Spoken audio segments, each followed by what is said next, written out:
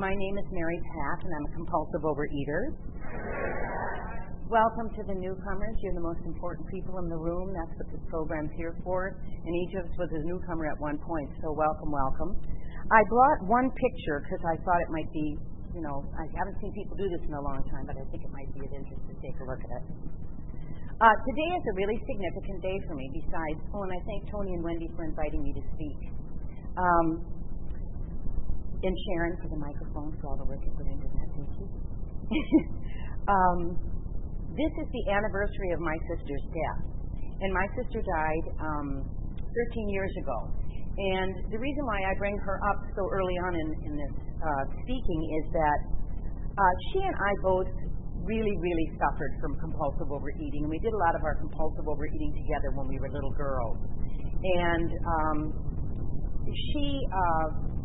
subsequently, as we grew up, she became a nurse and then became a hospice nurse and was a hospice nurse for about 15 or 20 years, and really a terrific one. But seriously overweight and having difficulty, and then she was diagnosed with cancer, and with the cancer drug, she put on even more weight.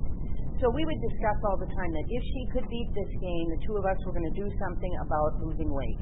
Now, as young girls, we had tried every diet known to man. We had tried Tops, and there was a grapefruit diet at one point, grapefruit and hard-boiled eggs, which, just thinking about that now, the insanity of it. Who could be on grapefruit and hard-boiled eggs for the next 30 years of your life? And hopefully you were going to be healthy and have 30 years. So anyway, so we did all of those. And to show how crazy the food went, it wasn't with her, but my best friend one time, my best friend stole $5 from her mother's wallet, which I didn't actually know at the time. And we bought $5 worth of candy. Now, $5 worth of candy in 1960 was so much candy, it was like carrying a pillowcase of candy. And I remember we ate a whole big bag of M&Ms apiece. And that night, of course, after eating these, I vomited them. And with my mother standing right over me, over the toilet bowl looking at me, she said, "What did you eat today?" And I said, "Well, I didn't eat candy." And the toilet bowl is obviously full of candy, so there you go. So I started my lying career early, too. Not very convincing, but anyway. Yeah. So that was one of the worst ones that I did. The last worst one, which is so wild, was there used to be Easter eggs that were varnished, that had little seams in them. You could look inside them, and they had little seams. The same girlfriend and I, oh my God bless her, the two of us went up to our attic one day and we're playing, and we found these eggs, and we're always hungry, eternally hungry, the two of us. And we picked off the shellac and ate the sugar eggs. Now that's the worst one that I've ever done, but I thought, this going into dumpsters, pulling things out of garbage, I understand all that, eating frozen food. I was that kind of compulsive overeater. So anyway, I tried all these programs and they didn't work, but now with my sister in this condition, I started to talk to her about Overeaters Anonymous. I asked her if she had heard about the program, and I said, my sister's name is Connie, and I said, "Connie, I think this is the only thing we can conceivably do, because I think you can do it every day for the rest of your life. And whatever I do, it's going to have to be every day for the rest of my life. And I know I can't do it alone, because I've done it alone. And it's not that the diets didn't work.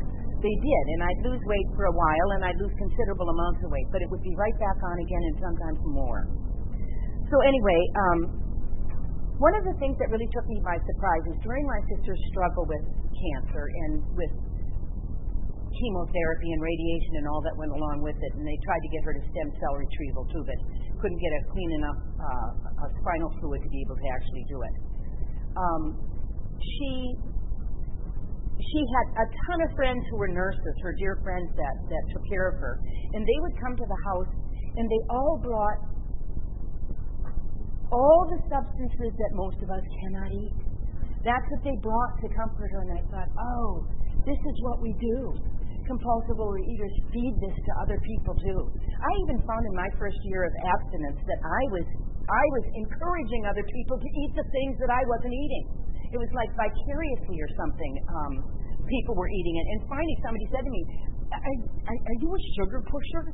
And I said, "I am so embarrassed. that I'd been doing this. So I stopped and figured out ways to be able to have a dinner party and have something reasonable for a dessert that I could also have, that I didn't have to make any excuses about or explain why I was doing it. It still served as something lovely and felt like it was a gracious meal and a lovely dessert. So anyway, my sister, when I cooked for her, I prepared all these lovely meals for her and tried to keep it all clean. But I saw how big this problem is and how even when she died, I thought the best service I could do was to come into these rooms. And I had a friend who was my Eskimo who had been in the rooms for 7 years at that time and had said, if you ever want to go to an Overeaters Anonymous meeting, I'd be happy to take you. And what was so surprising is in those 7 years that she was in program, whenever we had a meal together or whenever she was a part of a dinner party, I always fixed an abstinent meal for her. And I thought it was so interesting to her. So she said, I just think that, you might want to go to a meeting. So I went into my first meeting, which was Serenity Sunday. And I was struck abstinent from sugar immediately at that meeting. Now, that only lasted 9 months. I found a sponsor who was too young for me, 24 years old, and a young man. And to let you know, I have over 10 years of abstinence. But I've had 2 years that it took, almost 2.5, 3 years that took me to get my abstinence. So I've been in the program since 2001.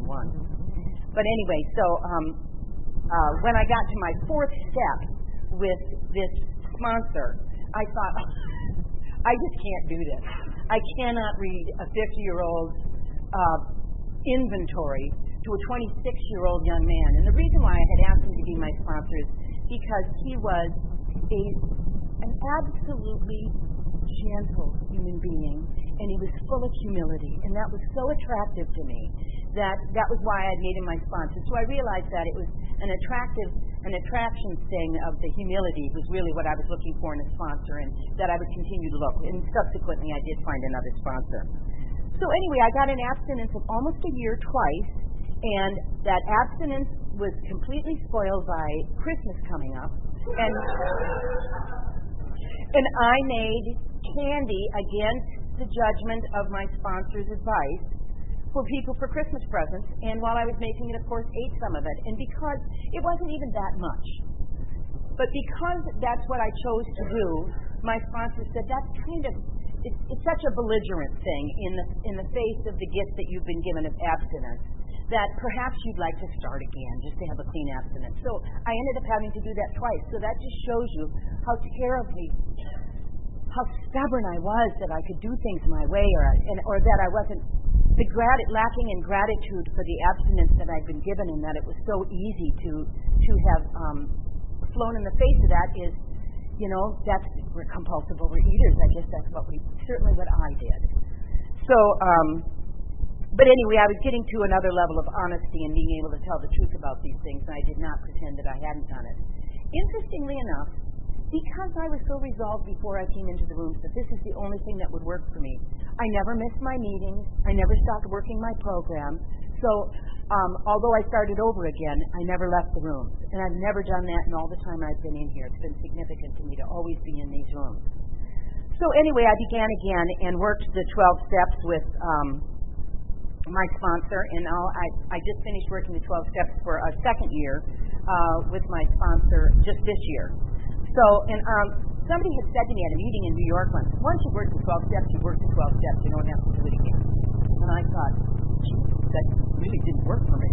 Because I found that somebody had said also in the room, they used the metaphor of an onion, that we're dealing with an onion, and that we're slowly peeling layers of the skin away to get to the truth in the bottom of the disease, to get to a serene and peaceful life. And I have found that to be true for me, that there's so many blessings in this program, and one of the blessings for me has been that I have, when I've gone to do my step work, I've remembered everything that I can and put it down honestly, and I remember I used to think that it said to make a fearless and ruthless inventory. And that made me laugh because I thought, it's so like me to make it worse than it is. So I did what I thought was a terrific inventory, but 2 years later, other things came up, and I thought, it may be denial, But what a gift denial is, because that would have been overwhelming to me the first time I went through. If I thought it was going to be endless and I could never finish, that would have been too much for me. Now that's no big deal. Whatever comes up, I've got tools to work with it, and I'm open to the possibility of it coming up. And over the years, a lot of stuff has come up that I've been able to unpack and let go of. And of course, it's resulted in, thankfully, weight loss, which is really significant, and it's an important part of this program, and I don't mean not to make it important, and I should say at this point that I have lost 45 pounds in this program and kept it off for at least 8 years now.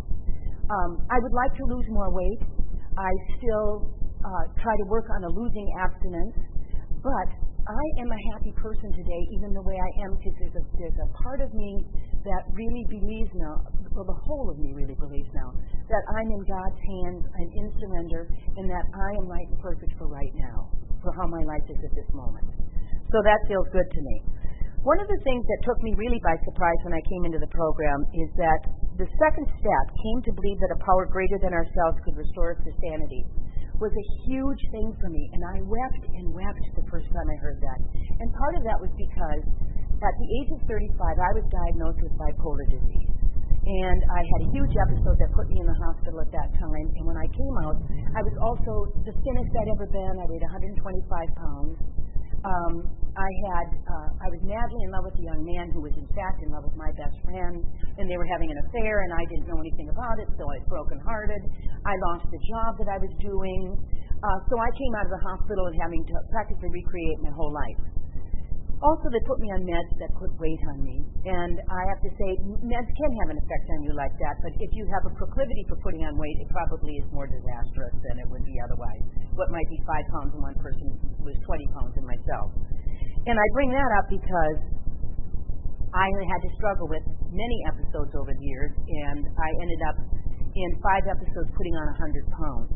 And so I was up to 225 pounds when I stopped weighing myself before I came into these rooms.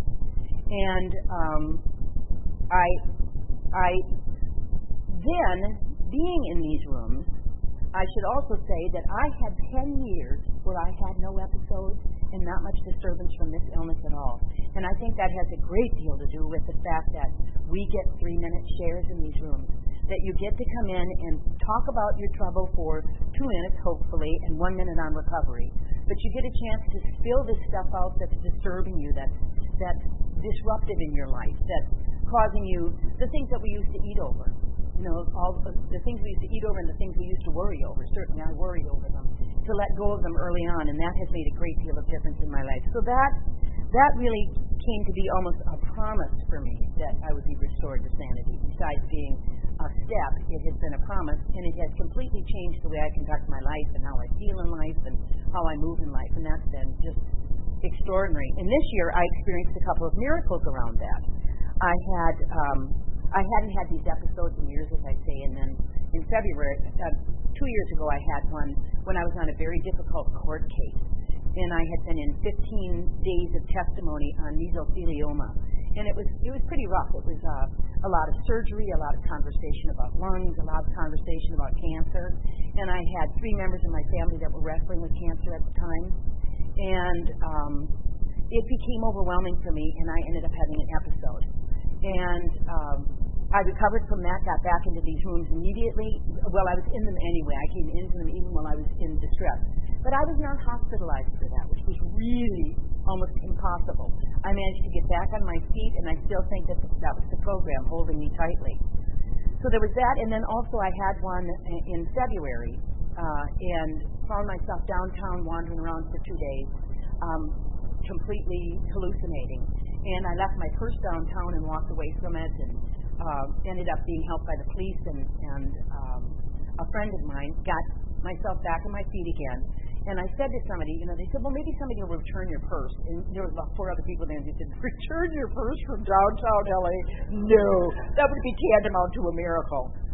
So anyway, it's really funny because the other day in the mail, I got a package from Pollo Loco, and some person at Pollo Loco had found a zip wallet. It was not mine, but my checkbook was in it, and they had seen my address and my name, so they sent it to me. Now, exactly, that expression is, it's tantamount to a miracle. It is a miracle that some person working at their job would find this, search through it, and try to find the owner of these belongings. I also think it's interesting because there was a passport in there and there was a driver's license, and I thought, oh, now it's my turn to participate in the miracle. I need to take this down to the police station and see if we can get this passport back to a person and a driver's license.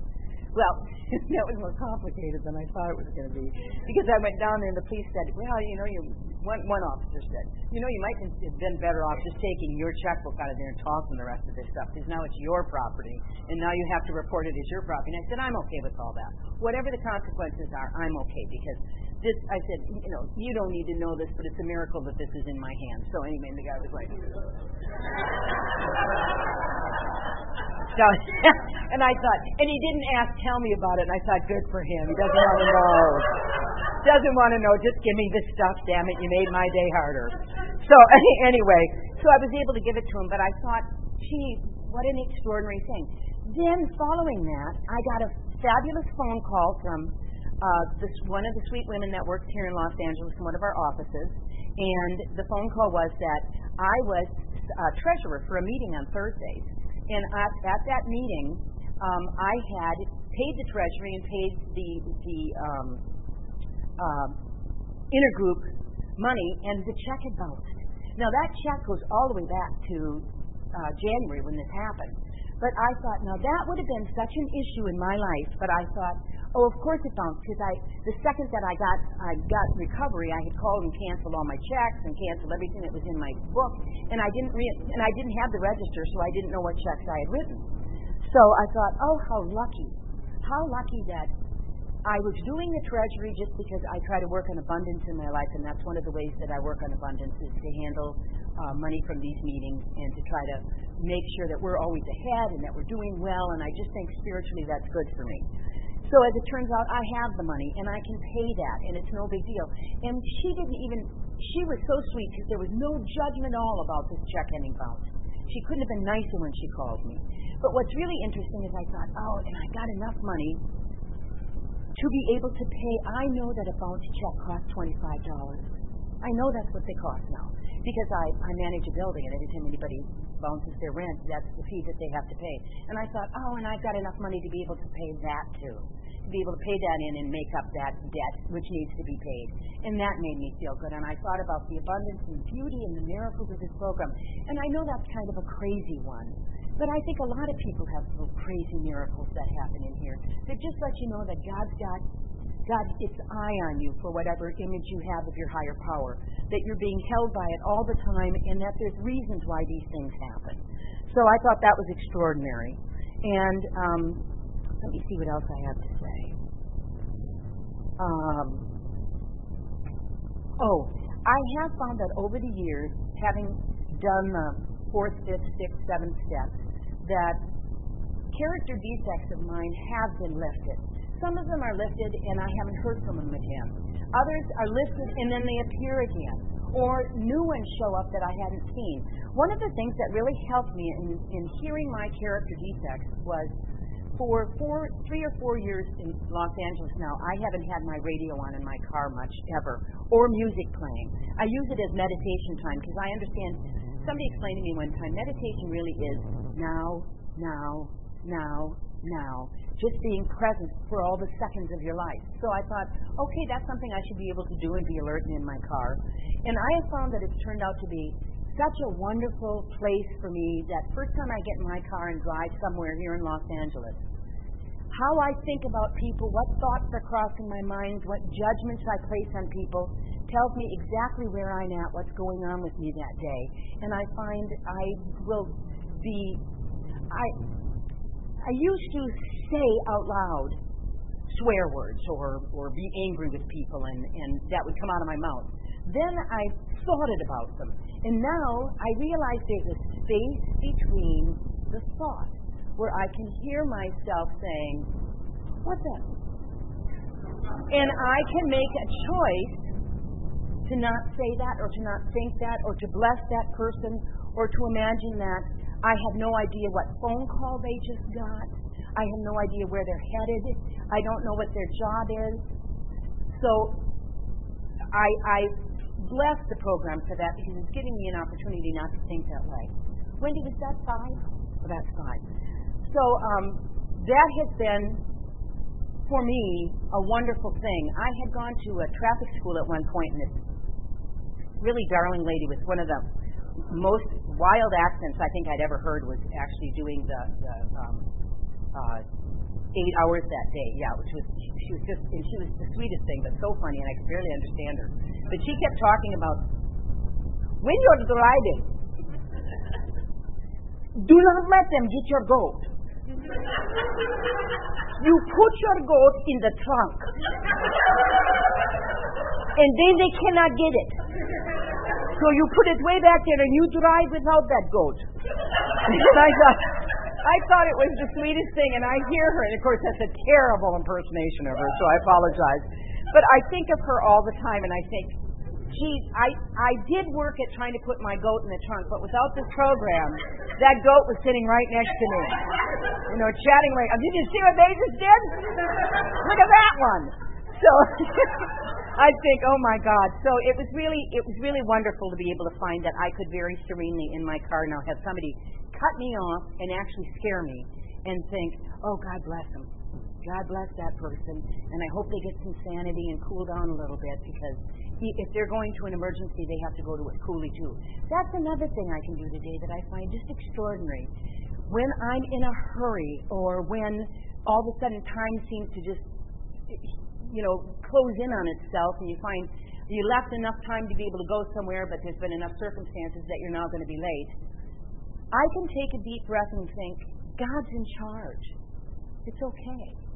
And I have had the experience several times now that I've arrived somewhere and they've said, oh, thank God you're late. We were in the middle of this thing and it was going, and I think, there we go, thank God. Right up front they said it. And I thought, oh, that's such a wonderful thing to hear. It so makes a difference in your life. So, anyway, today I have to say I wake in the morning, I have prayer time and meditation, I eat an abstinent breakfast, I have exercises that I do, I go to the gym and do exercises there too. I realize that in my program I can't keep, my weight won't stay at any kind of a reasonable level unless I'm also exercising, and it's important for our bodies anyway, so I feel I have to do it. And as I'm getting older, it's more difficult. I have to eat a little less and I have to work out a little more. So, and I'm grateful for that today. That doesn't mean that I don't have days where I am absolutely paralyzed and can't pull myself off the sheets and don't make it to my class and forget to pray right away. But I don't ever get through a whole day where I don't remember those things. I try to go to big book study meetings. I go to share meetings. I go to writing meetings. I go to OA literature meetings. I try to go to about 4 meetings a week, if not more. That is my pleasure, and it's my medicine, and the more I do it, the better my week goes. I don't have to think about my food a lot, and I don't have to think, I don't have to constantly remind myself about this program if I'm doing my meetings. If I'm doing my meetings, it just is with me. I wake in the morning in a more spiritual state than if I'm, not doing those things. So, I feel that my life has dramatically changed, and that I did absolutely have a spiritual awakening in this program. And I was raised in a religious family, but I was raised, and I do not blame them, nor do I blame the church that I was raised under, but I got the impression that God was a very judgmental being, and that I got the impression that women weren't sacred and men were. And that was really tough as a little girl to not feel that you had value, because we're already in the 50s. I was still in a society where women's value was less than it is today. It's better today.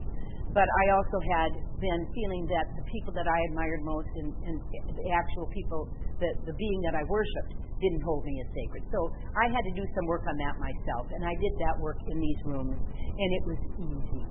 I had a lot of help from sponsors and suggestions from people of write letters to God, write a description of God, write a description of what would be the perfect God for you, and I found that and am happy with it today, and it hasn't changed because I made it enormous.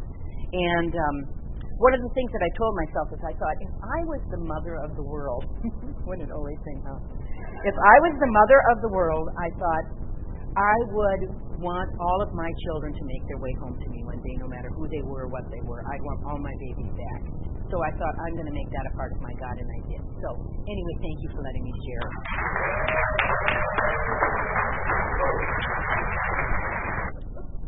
This is the time for questions only. There is no sharing at this meeting.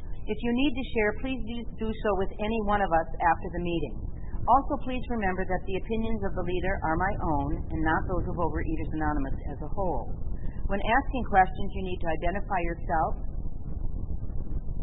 Okay. And if it's being recorded, please remember, if you ask a question, your voice may be audible on the OA podcast. Okay. Can we stop at 9:50? Yes. The question is, could I talk about letting go? Yes, I think, let me see if I can find a good example. I could talk about my career. In my career, I was always being coached to promote myself, to do something every day, send materials out, fight for this, fight for that. And, it's kind of a one-upsmanship thing. And I found in these rooms that got to be too much. It felt like when I didn't get something or the job didn't happen for me, it was my fault and it didn't work out and that wasn't right. And I began to realize, what if the truth were that nothing could keep my good from coming to me? What if that's the truth? That God meant certain things for me and nobody was going to be able to take those things away from me because they were mine. They were my experiences for my spiritual development. And conversely, I could not take anything away from anybody else that was theirs and belonged to them. And that, I decided to act as if, to just decide that was the truth, and that when something would happen that I really desired and hoped would make a difference in my life, and I thought would be that I would be able to walk away from that and say, okay, not mine. Somebody else's blessing. I hope they have a good time. That has turned out to be a truth in my life. And I have had financial solvency. I've been able to do some things that really thrilled me. And on these jobs that I go on, I think jobs are a real interesting thing because sometimes you think it's the job you're going on and it might be somebody that you're meeting there or conversation that you have that day that is really the significant thing of the day for me. And that has to do with letting go too. By letting go and not determining what that day is supposed to be about or how it's supposed to go or how it's supposed to look, I have found that I've let go enough that God can get into the day and I can realize the things that are happening that seem to be God-filled or God-intended. Not that all of it isn't intended that way, but that's one of the things that really helped me, let go. Yes.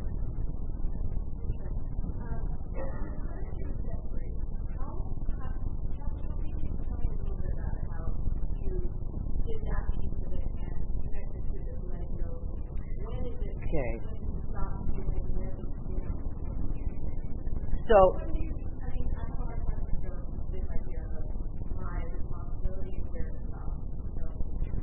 exactly. All right, the question is about step 3, made a decision to turn our will and our lives over to the care of God as we understood Him. How does one do that correctly? Yeah, and exactly, how did I? Yeah, I can't speak for anybody else. That has been so many steps for me. Turning my will over to God, the first part of that was to get a God that I felt I could turn my will over to. So that was the first part for me, was to have to go after my concept of God. As soon as I got a concept of God that I really trusted, then I just had to say it. I had to be willing to let go So I had to have the willingness to be willing is really what I'm saying. So that's the second stage for me, was to pray over the willingness to be willing to do the thing. Like I was just saying in this last example, I had to be willing to believe that there was a possibility that God had my best interest in mind, and that the things that I was meant to do would come my way, and that maybe I didn't have to wrestle with them, that I just had to do what was in front of me, the very next step. And that's what I had to begin to do. And in my willingness to be willing, I just kept doing the very next thing in front of me. And by doing that, I've gotten to a point now where I don't seem to wrestle so much with God's will and my will. I don't think. But I can tell when I'm in my will, when I'm really determined that I'm going to do something my way, or that it's got to be done this way, or that it should turn out this way. Now, I have to say, as manager of a building, that has been a wrestling match, because I have owners that I'm responsible to, and I have tenants, and I'm the liaison. And they don't necessarily agree on what's going on or how they care about one another. And it has been so interesting to be in that position, to see that the owners of this building are compassionate, lovely people, but they're also business people, and they're trying to make a living. They also see that in a very old building like ours, that there are repairs that need to be made, but they're so intense. What do you do in a one-bedroom apartment that has to have its bathroom redone? What do you do with that tenant then? How do you handle a thing like that? How do you get it done? So their choice is to repair it to the best of their abilities, and that when somebody moves out, that they'll address these issues if they need to be addressed. That's really tough on the tenants, because the tenants think that they're doing nothing. And I realize that my job isn't to resolve that for the owners or for the tenants. It's to be a liaison and to try to take information back and forth until they can handle it. But I want to fix it a lot of the time. And I find myself quite frequently having to surrender to God, because it's tough for me to go to somebody and tell them something that they once said to us. And I realize it's not my job to judge what they once said to this person. My job is to simply say it. So, is that the timer? Oh, okay. Yes, you're welcome. Thank you.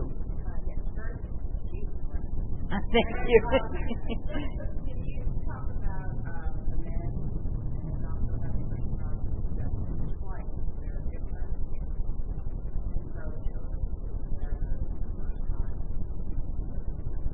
Yes. The question is, can I talk about making amends, and can I talk about the approach that where the approach is different in the first and second time that I did the 12 steps? Yes, I can talk about making amends. I had an interesting amends that we have a gardener for the building, and the gardener I did not know was going upstairs in the second story of the building with a blower and blowing this around to clean the hallways, and it was going in people's apartments, and they just hated it. So I hadn't seen him do this, and I had said to them, I've never seen him do this. So one day I happened to be home, and he was doing it, and I went running out in my bathroom and said, you can't do that. Well, I later on found out that he took such offense to this. He felt so chastised, and that I was rude and I was mean to him, and which I'm sure in my alarm that's exactly how it read. So I thought, I owe him an amends. So I went to make an amends to him, and it was really interesting, because I keep learning things about humility. We're just one among many. He had been treated shabbily by so many people that anger came back at me with that apology. It may have been the first apology he'd gotten, and it wasn't enough to calm him down really that time. And I thought, I just kept breathing and kept breathing and kept breathing, and he kind of had to roar me down and talk about how rude people are, and people think they can talk to people and talk down to them, and he worked hard, and all the things that are absolutely true. So I thought, okay, I have a choice here. So I apologized again and walked away, and I talked to my sponsor, and I said, I really think this is so loaded, I think that on another day I need to say again how sorry I am. And we agreed that that would be okay, because of the nature of the amends and how it had gone. And when I went to him a second time, he could not have been seen and said, I'm so sorry, and I was, so angry, and I should have taken that out on you. And I said, well, I didn't know that this was part of your job and that you've been doing it for a long time, so I apologize too. So that worked out lovely for us. So that was a fairly simple amends, but it, was done twice. And it involves going back to a sponsor again and talking to the sponsor about it. In the two different times that I've done it, that I've done my 12 steps and I've made amends, gotten to the 9th step, what I found was because I'd done my major ones in my step 1, and because we have a 10th and 11th step, I've been able to meditate on things and to write about them, and I was making amends all along. So I didn't have a lot of amends to make the second time through. But I did have stuff that had come up on resentments that I needed to work on, that were my own personal resentments or jealousies about other people. So those things I had to work on myself, and I mostly wrote letters about those to myself that I read and then gave to God, and then had God write me a letter back, and then let go of them. So, you're welcome. Diane?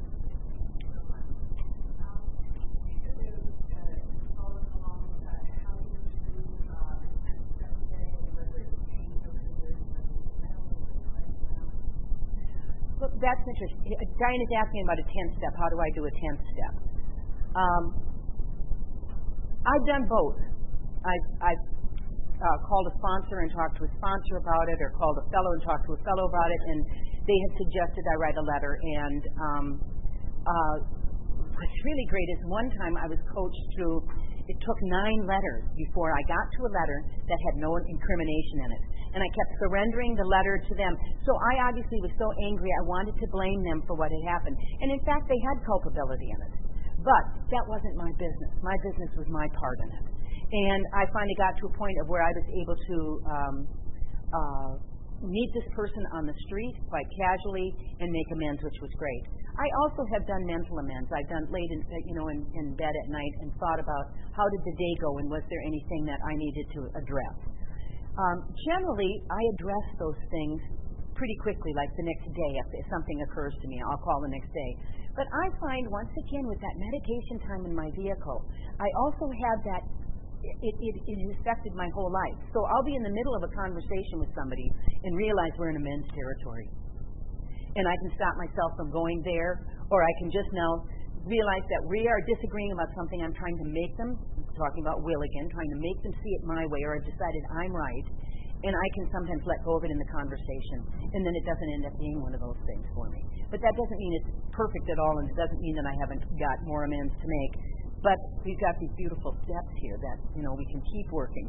And I can't encourage people more to work them all the time, because I think that's really what this program is meant to do, and that you don't do them once and walk away and call it out, It's like taking your medicine one day and hoping it works for the rest of your life. You kind of need my medicine every day. Yeah.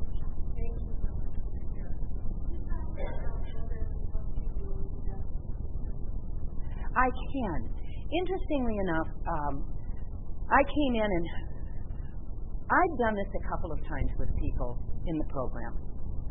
I have a friend, one in particular that does this with me all the time, that we kind of bookend our days or bookend a problem. And I would call her and say, it's 10 o'clock in the morning. I'm normally up at 6:30, and I'm calling you from my bed. I cannot get out of my bed today. And she would say, well, what can you do? And I said, well, I can get up and I can shower. She said, why don't you get up and shower and then call me as soon as you've had your shower and you've gotten dressed. So I've done that. Then I called her back and said, I'm back in bed again. And she said, what more can you do today? And I said, I think I can do a load of wash, and I can fix myself a decent breakfast, and maybe start on a salad or something for lunch and put it in the refrigerator so that it's done. She said, well, do all of that and then call me back.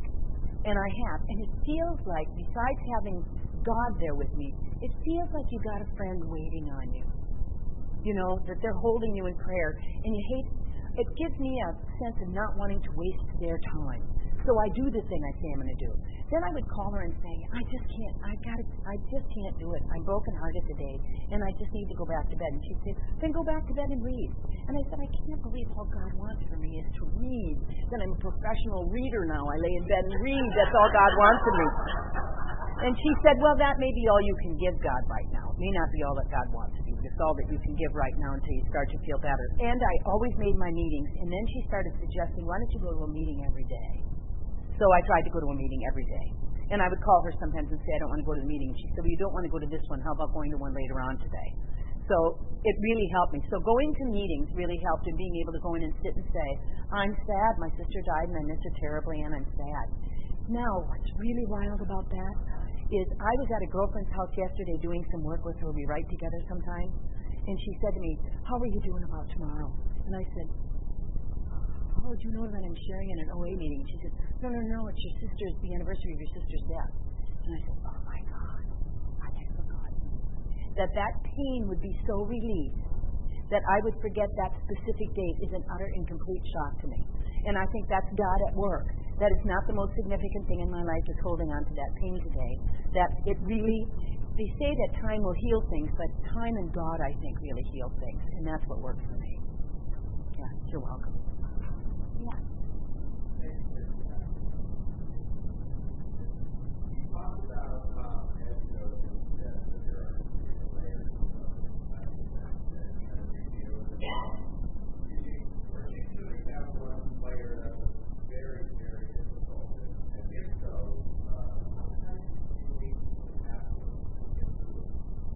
Yeah, that's interesting, because I do have one. God's will for me in whether or not I should be married has been an issue with me, or should I be involved with somebody. And trying to figure out what's my part. Am I supposed to do something about it, or am I supposed to do my day as I do my day and meet the people that I meet and see what happens? That's been a big deal for me. And I have to say, I haven't resolved it. It's still a wrestling match for me. Even at my age, I think, well, maybe I'm supposed to be involved with somebody and married, or maybe I'm supposed to be involved in a relationship right now, and I'm not. So that one, I keep peeling the layers back from, because I've been very, very happy many years of my life being single. And there have been other times where I'm just devastated by the loneliness and think, is this not the way that you really find your way through life? Is it important that you need to be in a relationship? And I know that there's a lot of people who aren't in relationships, and a lot of us wrestle with that. So that's the layer of the onion that, it's one of the layers, because there are other things that I wrestle with too. But that's been a difficult one. And the career one that I addressed before, that was a huge one. But layer by layer, I'm a really happy person doing what I do. Thrilled that I get to do what I do. And is that the time away? 1 minute. Okay, so we have one more question. Carol.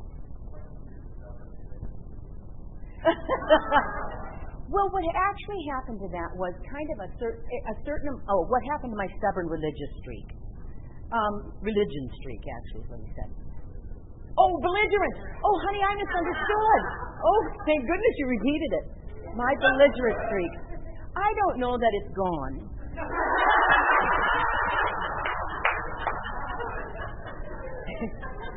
But I don't need to be right so much anymore, and that may be also a function of age. You know, I used to hear people who were older than me say, I don't know anything, and I thought, oh, that's so humble and sweet. I mean, of course they know stuff. They've been around a long time. They know a lot of stuff. I'm 63, and I've been around a long time now, and I am startled at what I don't know. That what I thought I knew, what I was sure of, what I was positive was the way it should go, my experiences had told me this, that's not the case today. I find that I have actual true humility in that area. So, anyway, so that's my belligerent speech today. It's been humble is what it's been. Anyway, that's it. Thank you for letting me share.